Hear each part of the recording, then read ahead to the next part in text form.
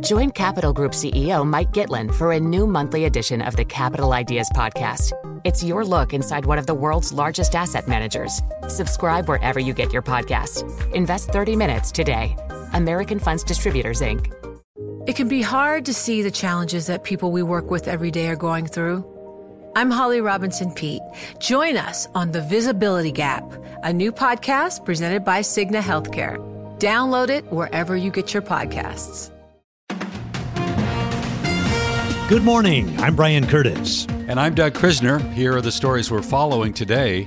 The U.S. is increasing strikes against Yemen-based Houthi rebels. Ed Maxter has that story and more from San Francisco. Ed, welcome back. Hey, thank you so much, Brian. It's good to be back. More attacks today hitting ship missile facilities in the third assault on Iranian proxy strongholds in recent days. National Security Advisor Jake Sullivan at Davos has heard on Bloomberg, says, well, a coalition effort. We mobilized a coalition of countries to take strikes to degrade the Houthis' capabilities so their ability to mount sustained and complex attacks becomes more difficult over time. And says attacks will continue as needed. Now, this comes as Houthis claim responsibility for a missile attack against a Malta-flagged bulk carrier in the Red Sea. The White House is confirming. National Security Advisor John Kirby. There was a hit today, but no injuries caused, no real significant damage to the ship, by the way. Most of the attacks are knocked out of the sky before they can get to the targets. And Iran attacked what it says was an Israeli spy base in Iraq. This, the first time Tehran has publicly said it's attacked an Israeli target since the beginning of the Israel-Hamas war.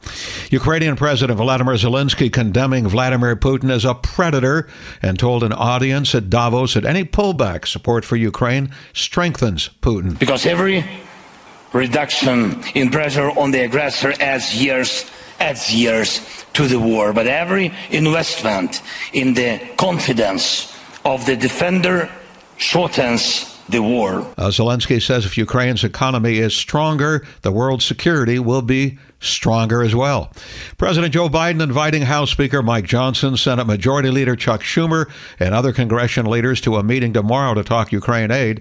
Bloomberg's Zach Cohen says it begins with border talk. It's obviously the larger issue of coming up with some sort of border agreement that would unlock aid for Ukraine and Israel as they are both engaged in war in Europe and the Middle East. Yeah, and there are hundreds of millions of dollars stalled in Congress waiting for action. With Donald Trump solidifying his position as the overwhelming frontrunner in the GOP presidential race, what are the next steps? Well, Nikki Haley says New Hampshire will correct the Iowa result and is back on the trail. Our campaign is the last best hope of stopping the Trump-Biden nightmare.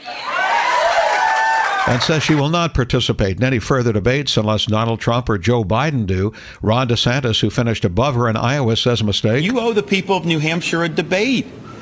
This is a time-honored tradition that you debate in New Hampshire the week before the New Hampshire primaries. But now this just breaking in the last hour. ABC's canceled Thursday's debate. And Trump? I want to congratulate Ron and Nikki for having a good time together. We're all having a good time together. And I think they both actually did very well. Now, Trump carried 51% of the Iowa caucus votes, with DeSantis at 21, Haley not far behind at 19. Haley expects to do much better in New Hampshire, and the latest polling out of New Hampshire from the American Research Group has Haley and Trump tied at 40%, DeSantis at 4%. Global news 24 hours a day and whenever you want it with Bloomberg News Now in San Francisco. I'm Ed Baxter. This is Bloomberg. All right, Brian. Ed, thanks very much. Now we take a look at some of the top business stories of the hour. Well, let's take a closer look here at this JetBlue decision. A federal judge blocked JetBlue's $3.8 billion acquisition of Spirit Airlines. U.S. District Judge William Young sided with the federal government. The Justice Department had challenged the deal, arguing it would stifle competition and would drive up airfares. After the decision, shares of Spirit plunged. We get reaction from Bloomberg's George Ferguson. I think near the end of the trial, it seemed like it was really close to 50-50 whether or not the judge was going to deny this purchase or not. So I don't know that it's super surprising, but Spirit, obviously, if you were invested in Spirit shares, I think you were really hanging on, the acquisition by JetBlue. So I think what you see is a lot of people exiting based on that. Bloomberg's George Ferguson. JetBlue and Spirit argued that consolidation is the only way that smaller airlines can effectively compete with the dominant carriers.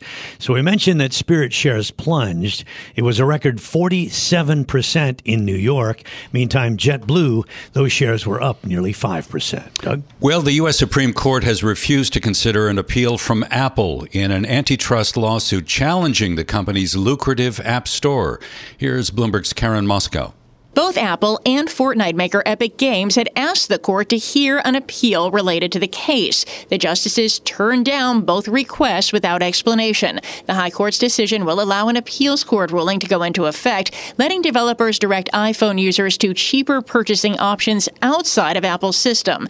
The company charges developers a commission of as much as 30% for digital goods and services sold through its App Store. The decision will likely affect billions of dollars in revenue for the iPhone maker. Karen Moscow, Bloomberg Radio.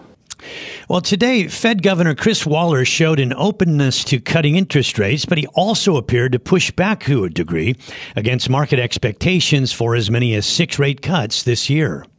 When the time is right to begin lowering rates, I believe it can and should be lowered methodically and carefully. In many previous cycles, the FOMC cut rates reactively and did so quickly, and often by large amounts. This cycle, however, with economic activity and labor markets in good shape and inflation coming down gradually to 2%, I see no reason to move as quickly or cut as rapidly as in the past. That's Fed Governor Chris Waller. U.S. equities slid and Treasury yields jumped following Waller's comments. Well, executives at the big U.S. banks are now expecting a pickup in investment banking in the coming months. Their hopes are really tied to the Fed's apparent pivot away from those aggressive rate hikes that we have seen over the last 2 years. Today, some of Wall Street's top brass outlined expectations for a turnaround. Here's Goldman Sachs CEO David Solomon. I'm encouraged by capital markets activity. I'm not going to say it's running back to, 10-year averages right away, but it has materially improved. I do think you're going to see some more meaningful IPOs in 2024. David Solomon there, the CEO of Goldman Sachs. Separately, both Goldman Sachs and Morgan Stanley wrapped up fourth quarter earnings among the big banks today. Goldman topping estimates as the firm's equity trading unit posted a jump in revenue, triple what analysts had expected. Meantime, over at Morgan Stanley, the firm's equity trading revenue fell short of forecast. Morgan Stanley executives said lower wealth management margins may stick around. Brian? Well, Chinese Premier Li Qiang said that China's economy grew around 5.2% in 2023. He spoke earlier at the World Economic Forum in Davos. He emphasized the efforts that China has taken to inspire confidence in its economy and government. In promoting economic development, we did not resort to massive stimulus. We did not seek short-term growth while accumulating long-term risks. That's Chinese Premier Li Qiang. The Premier's remarks confirmed economists' expectations that China would surpass the official growth target of 5% for the year. The focus now is for Beijing on how it will keep the momentum going this year as it grapples with what is an erosion of confidence. Official data showed foreign investment in the third quarter of last year turned negative for the first time since 1998. And interestingly, China is considering more stimulus via some special bonds worth $139 billion. That story from Bloomberg's Yvonne Men in Hong Kong. The new debt issuance would be under a so-called special sovereign bond plan. We hear the plan would involve the sale of ultra-long sovereign bonds. The funds would be for projects related to food, energy, supply chains, and urbanization. This would only be the fourth such sale in the past 26 years. It highlights China's efforts to shift spending responsibility from debt-laden local officials to central authorities. The plan is another move to stimulate an economy that is struggling to get momentum. Sources say the discussions are ongoing and the plan could be changed. In Hong Kong, I'm Yvonne Mann, Bloomberg Radio. Join Capital Group CEO Mike Gitlin for a new monthly edition of the Capital Ideas Podcast. It's your look inside one of the world's largest asset managers. Subscribe wherever you get your podcasts. Invest 30 minutes today. American Funds Distributors, Inc. You know, it can be hard to see the challenges that people we work with every day are going through. Invisible struggles like stress and burnout, caregiving for a loved one, or being misunderstood. But insight, awareness, and empathy will help us better see the issues they're dealing with. And that can make us and our companies healthier too. I'm Holly Robinson Pete. Join us on The Visibility Gap, a new podcast presented by Cigna Healthcare. Download it wherever you get your podcasts. This is Bloomberg Daybreak Asia. I'm Brian Curtis here in Hong Kong, along with Vonnie Quinn in New York. And our guest is Jennifer Rhee, Bloomberg Intelligence Senior Litigation Analyst for Antitrust. We wanted to take a closer look at this second win, Jennifer, for the Justice Department in the airline industry, if we include the court blocking the alliance of JetBlue and American. It appears the Biden administration is simply not going to allow airline mergers, and the courts are backing them. So does it make it less likely that we'll see an appeal? Do you think we will see an appeal? You know, in this case, I'd be surprised if there's an appeal. I think that the opinion is very careful and thorough and really based on an assessment of the evidence that was presented. And in that kind of a decision, it's a really high standard to get it reversed on appeal because the appellate panel has to give deference to that decision and the way the lower court judge interpreted the witnesses' evidence and the documents. And so I think it's a really tough thing to do, and it's going to push them very close to their deal end date because it could really take another 6 months. What does it mean for the individual airlines now? Spirit's share price dropped by almost half. Yeah, which is something I think the judge was worried about. This was a really close case. Throughout trial, I thought it was a close call, and reading the decision, it was a close call because the airlines did make an argument that Spirit was what's called a flailing firm. In other words, it might be better for JetBlue to buy the Spirit and maybe cause some harm to markets than Spirit being weakened if it's left on its own, which looks basically today like what's happening. And the judge simply said, they didn't make that defense. They didn't establish the elements they needed to actually make that defense, to justify an otherwise anti-competitive deal. But one of the things he did that was very interesting is that he limited the injunction to just this deal signed in July of 2022. So if market dynamics change, maybe it could come back. And it also does raise question about Alaska Air's acquisition of Hawaiian Holdings, right? What happens next there, do you think? So it does. And I do think this DOJ is dug in terms of trying to prevent airline consolidation. But what I'll say about that deal is I think it's easier to fix than this deal was, because this judge did say that the market is these origin and destination pairs. And to the extent that you can divest those pairs where you overlap, you fix that problem. Here they couldn't do that because they also had a problem in the routes that Spirit flew and JetBlue didn't, where the prices would go up. So Alaska and Hawaiian have an ability to fix their deal in a way that a judge might accept if they get challenged. Well, the interesting thing here is that now Spirit is an awful lot cheaper. At least for a day or two, we'll see what happens. But could one of the other carriers come in and, be accepted very differently than a JetBlue, which is a more direct competitor? So remember that Frontier wanted this acquisition prior to JetBlue, and JetBlue won out. So certainly there's a possibility here that Frontier could come back. And as I said, because of the way the injunction was narrowly written, it leaves Spirit open to do another deal. Now, that's from the judge. It doesn't mean the DOJ won't do their thorough investigation, which takes a year, and then again try to sue the deal in court. But at that point, maybe a judge would be more open to allowing the deal to go through with the appropriate remedy. What were some of the other promises that JetBlue made to try to make this deal work?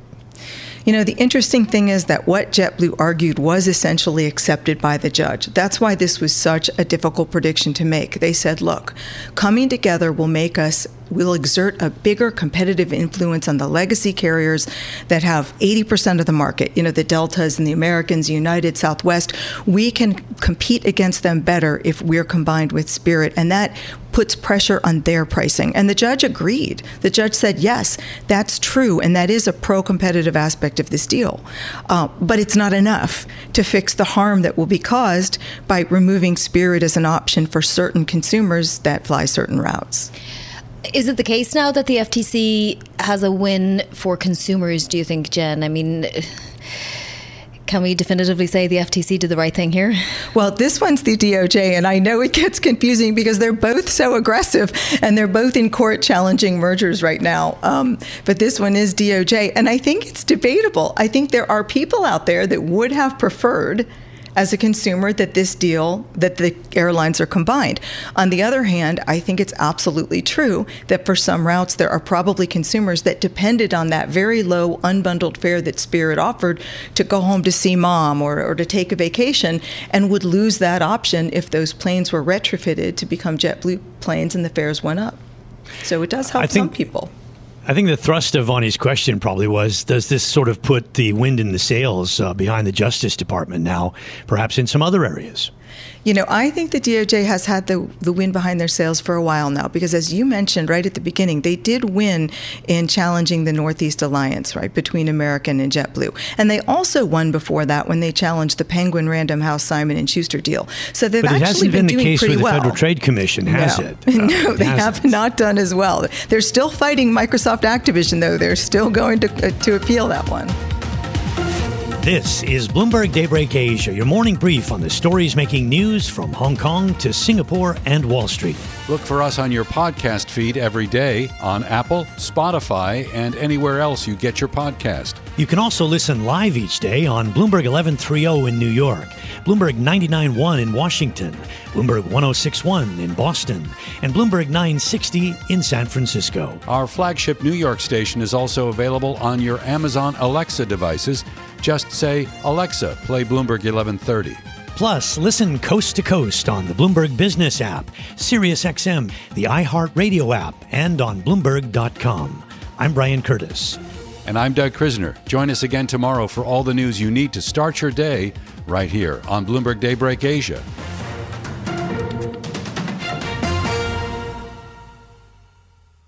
It can be hard to see the challenges that people we work with every day are going through. I'm Holly Robinson Peete. Join us on The Visibility Gap, a new podcast presented by Cigna Healthcare. Download it wherever you get your podcasts.